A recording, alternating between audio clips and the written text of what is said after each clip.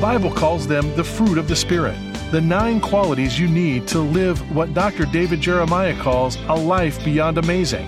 But they all depend on one decision. Today on Turning Point, David examines that decision, the most important one you will ever make, impacting the direction of your life and the desires of your heart. Listen as David introduces his message, A God-Inspired Life. You know, so many people who have great ambition to become successful in their lives, even Christian people, many times Christian men, bypass the very thing that God wants them to know that will help them become the person, the people God wants them to be. Today we're going to examine one of the priorities of the Bible, and I hope you'll stay with us. I think this could be very important to you as you think about where you are in your walk with the Lord and in your life. Don't forget that right now it's possible for you to go to a website called whythenativity.org and find a listing of every place where you can view the new docudrama that's just been completed and about to be released in advance of Christmas. This listing will continue to grow, but you can find where it is right now, and I hope you'll be among the first to view this and be blessed by its message. And then don't forget the book for the month of November is the book, Why the Nativity, 174 pages, 25 chapters, answering questions you may have about the Christmas story. It includes behind-the-scenes pictures from the docudrama set, and you can have this book for your gift of any size during the month of November. Do the best you can, but whatever you're able to send, when you send your gift, ask for the book, Why the Nativity, and we'll send it right to you. Well, let's get started with this encouraging and powerful message, The God-Inspired Life, Part 1. It was 1979, and Donna and I were happily leading the Black Hawk Baptist Church in Fort Wayne, Indiana. This was my first church, and our family was young, and I was learning every day how to serve a growing congregation. We'd completed 2 building projects, and we had started a school, and we had a weekend television program that was now being seen in 5 markets in the Midwest. And that's when the defining decision in our shared lives happened. A man by the name of Tim LaHaye. Tim never was bashful about what he thought and what he thought should happen. So one day he just told me outright that I was going to be the next pastor of the church that he had led for 25 years. He didn't ask me. He didn't say we're going to pray about it. He just said, you are going to be the next pastor. Well, it took me 2 years to process that. And over those next 2 years, I resisted the message. How could God be in this? I mean, what did I know about ministering in California? I'd heard about all of you guys before I came out here, and I had no idea what I was getting into. But as we processed all of this, our lives became dominated by this opportunity. And the interesting thing is that Donna knew God was calling us to California long before I did. I didn't want to know. I didn't want to see it. I was holding back, holding on to the church that I'd started and was building. And finally, one day in desperation, Donna said to me, I remember exactly where I was when she said it, David, if God himself were to come down here and tell you to go to California, I don't think it would make any difference. Well, God didn't actually come down, but something pretty close happened. One day we were discussing coming to California, and we got on the subject of earthquakes. Earthquakes was my latest excuse not to come to California. I reminded Donna that earthquakes happen out here a lot more than in Indiana. And sure enough, the next day in Fort Wayne, they had an earthquake. That's the truth. And it suddenly dawned on me that God could send an earthquake wherever he chose. And we decided to come to California. That one decision changed everything in our lives. Changed where our children went to school. It changed who they married.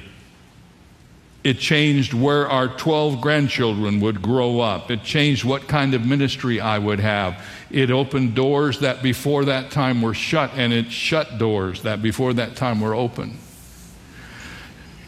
In these messages, I've encouraged you to make 9 decisions that will transform your life. But behind each of these decisions is one decision that impacts all of the others. And that decision is, what will you decide to do with the Lord Jesus Christ? The Bible says that Jesus came into this world to deliver us from a life of sin and selfishness and separation from God.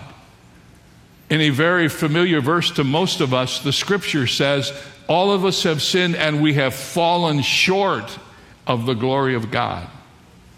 But through the death, burial, and resurrection of Jesus Christ, that barrier between our holy God and sinful man has been removed. And when we decide to put our trust in Jesus Christ for eternal life, and we invite him into our hearts and our lives, he gives us a life beyond amazing.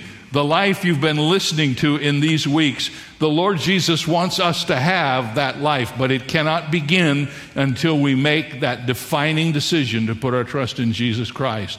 So if you've been listening to these messages and you've been intrigued by the kind of motivational content of some of it, that's all well and good, but you can't even start any of these things until Jesus Christ is at home in your life. If you've never accepted him, if you've never invited him into your life, let me give you that invitation today. Make Jesus Christ the Lord of your life. Ask him to forgive your sin, and he's never refused to do that for anyone who comes honestly to ask. In these messages that we have been sharing, I have focused on what a life might look like if Jesus is involved, and how we might activate that life in our everyday lives. Now there's one more decision to make. Jesus Christ is in your heart. The Holy Spirit has come to live within your life if you're a Christian. But now here is the question you must answer. Will I be willing to turn my life over to the Holy Spirit? The person God has given to each of us to orchestrate this life beyond amazing. Am I willing to let him take control? When I was first starting in the ministry and trying to learn how to present the gospel, I was introduced to the 4 spiritual laws. Bill Bright at Campus Crusade put those together. He also had a little pamphlet on the Holy Spirit. And I'll never forget that pamphlet, because as you open it up, you saw inside of this pamphlet a chair. It was a throne, and the question was, who is sitting on the throne of your life? Is that throne occupied by the Spirit of God, or are you still sitting there trying to make stuff happen because you're unwilling to trust that the Holy Spirit has a better plan for your life than you could ever dream up? So I want to talk with you today about how to give control of your life over to the Holy Spirit. I've called this message a God-inspired life. It is the one irreducible minimum to all of these decisions, and without this component, you will be frustrated at all of the other things you decide to do. Let me suggest to you that living a life empowered by the Holy Spirit is the only way you can ever be successful as a Christian. It was back in 2013 on the 10th of February that a fire broke out in an engine room of the Carnival cruise ship Triumph and knocked out all of the ship's power. More than 4,200 people were aboard this cruise ship, and they were left in limbo, drifting in the Gulf of Mexico and its current. No power meant it was impossible to flush the toilets, keep cool under the blazing tropical sun, or preserve and cook all the perishable food that was on board. Passengers reported long lines for food, shortages of fresh water, illness, and widespread boredom. Many passengers slept in hallways or outside to escape the odors and the heat below decks. The ship finally ported safely in Mobile, Alabama. 4 agonizing days later, and the ship and its tour became known as the Cruise from Hell. The awful ordeal of the Triumph is a riveting reminder of what happens to anything or anyone who gets disconnected from its source of power. For those of us who are Christians, the Bible teaches us that our power source as believers is the Holy Spirit. You and I know that there are millions who suffer darkness in spirit, millions of Christians who endure spiritual misery and pain and seem to have no hope or relief. For them, the surge of power the Holy Spirit brings is instantly amazing. And for others, may feel more like a gradual process. But I'm here to tell you today that unless you embrace the power of the Holy Spirit, the power that only He can provide, you'll be running on empty. And that's a pretty miserable place to be. If you've tried to sustain any of these 9 characteristic traits that I have taught you over these last weeks, if you've tried to do that in your own strength, you've discovered that it's simply too difficult for you. And you know what? You're absolutely right. The Christian life is not hard, it's not difficult, it's impossible unless the Holy Spirit is in control. In the entire history of humanity, only one person has lived a perfect life. That person is Jesus Christ.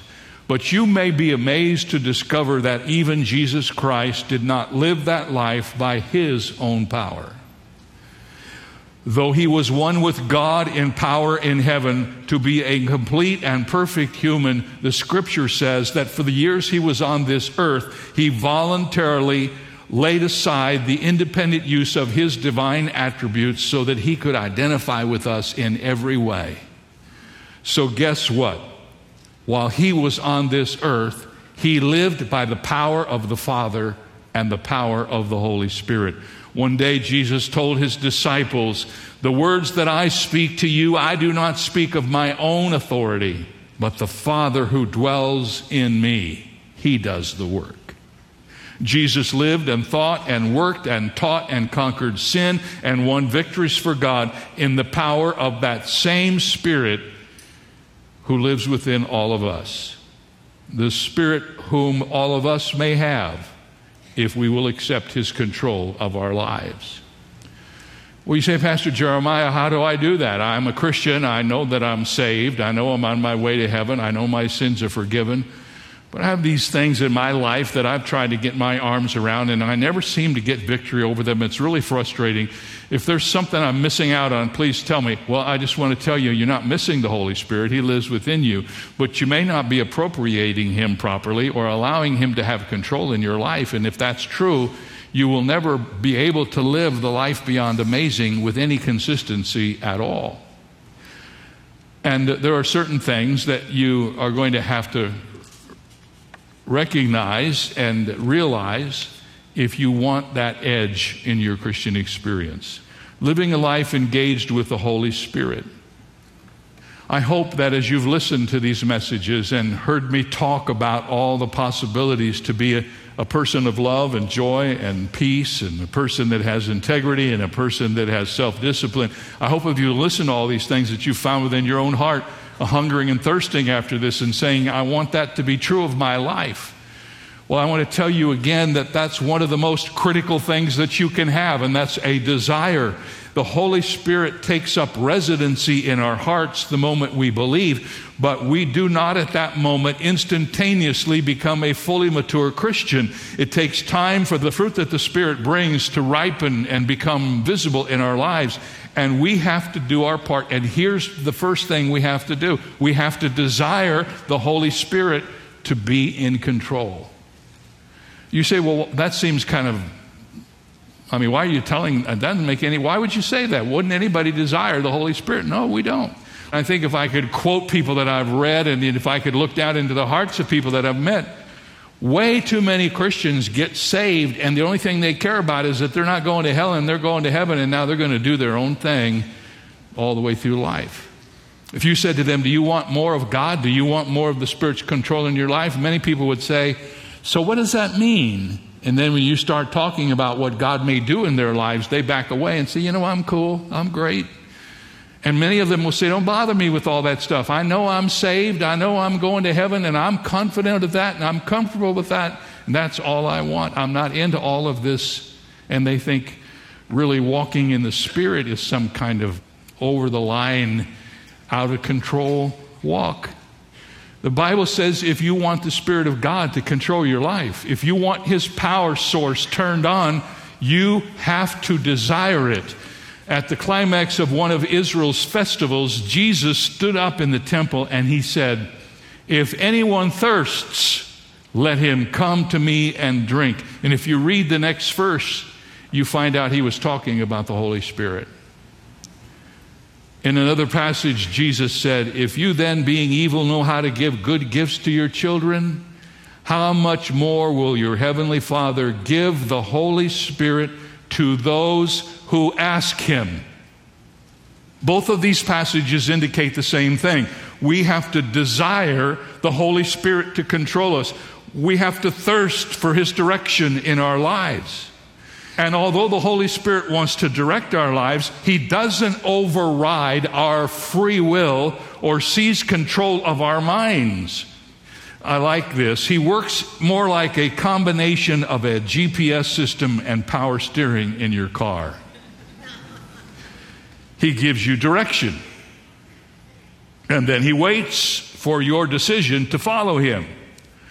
You have to decide to turn the wheel in the direction that He points. And once you do that, He provides the power to steer the car and move it down the road.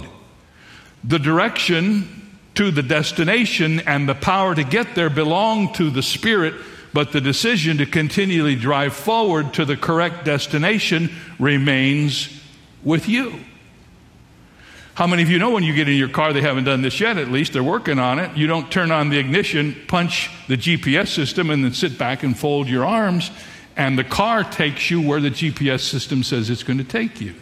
That doesn't work.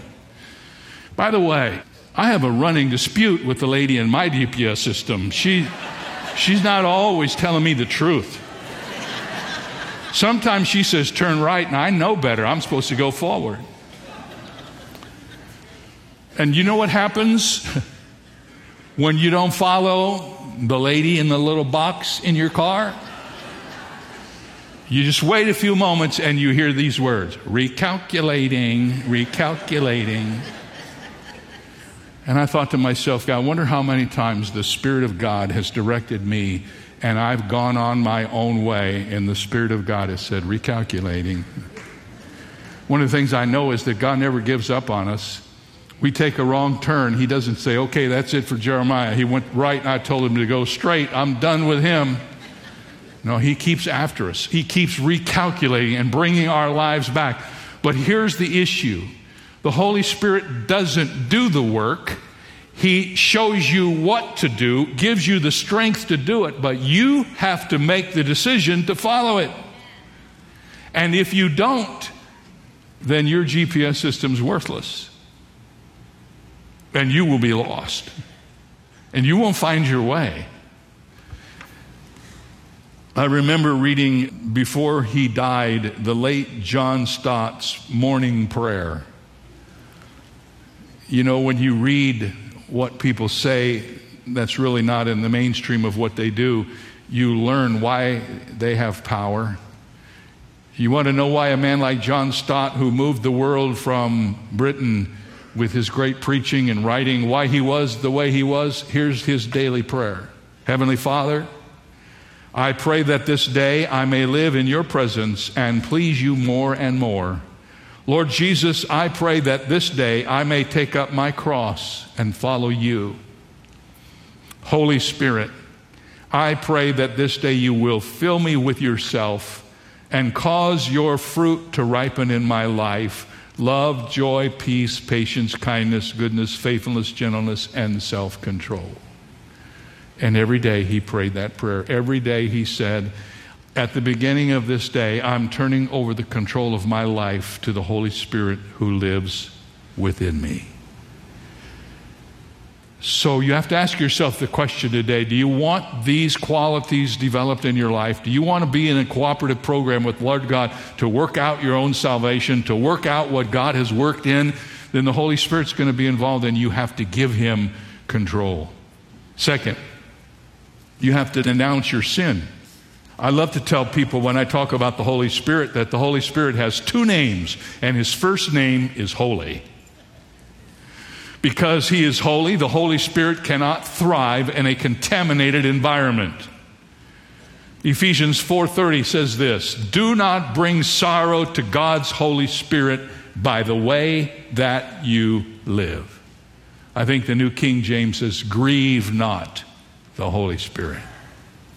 Remember, He has identified you as His own, guaranteeing that you will be saved on the day of redemption. One of the classes that impacted me the most during my time at Dallas Seminary was a course taught by Charles Ryrie on the Holy Spirit. In the years since, I have returned to Dr. Ryrie's little book on the Holy Spirit time and time again. In fact, one of the guys who helps me in the research part of what I do in the library over there where I keep my books asked me what happened to this book because the cover's gone. There's no back cover, there's no front cover. I said, I just wore it out. Because every time I turned around, I was picking that book up. If you know Charles Ryrie and his writing, you know he always was a man of few words. He said a lot more in a few words than most people say in volumes. In that book, he wrote, "The victorious life, or the life which does not grieve the Holy Spirit, is the undefeated life.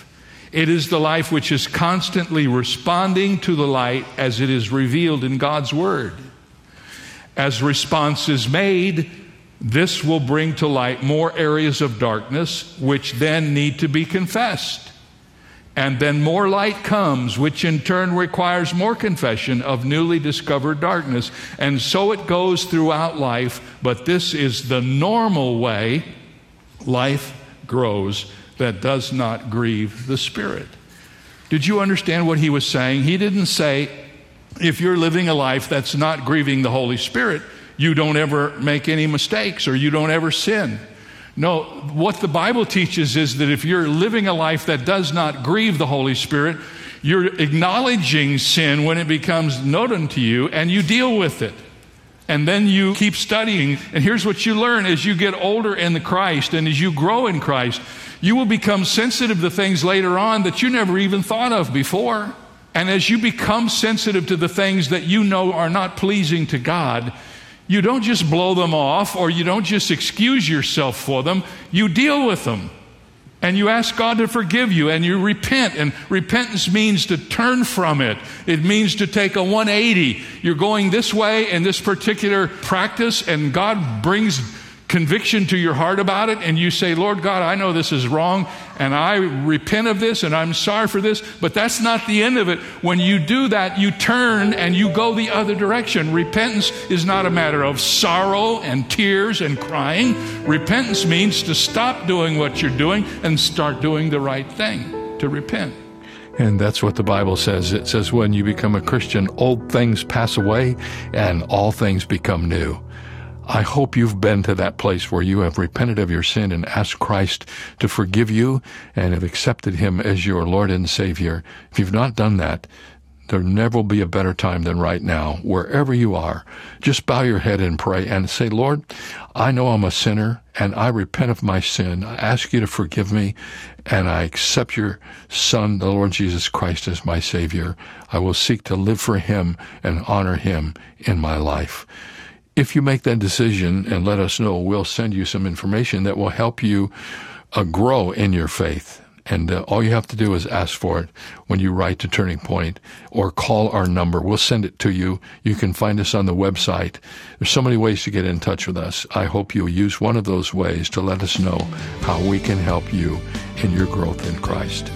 We'll be back tomorrow for part 2 of A God-Inspired Life. Until then, I'm David Jeremiah, and this is Turning Point.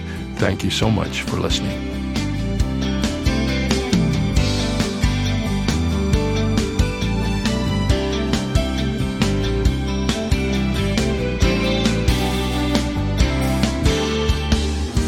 For more information on Dr. Jeremiah's series, A Life Beyond Amazing, please visit our website. There you'll also find 2 free ways to help you stay connected: our monthly magazine, Turning Points, and our daily email devotional.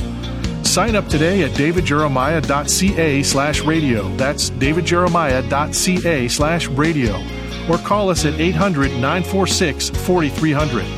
Fill your Christmas with meaning and joy by asking for your copy of David's book and new docudrama DVD, Why the Nativity, sure to become a Christmas classic. Each is available for your gift of any amount.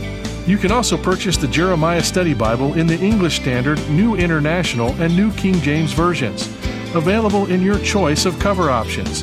Get the details when you visit our website, davidjeremiah.ca/radio. This is David Michael Jeremiah. Join us tomorrow as we conclude the series, A Life Beyond Amazing, here on Turning Point with Dr. David Jeremiah.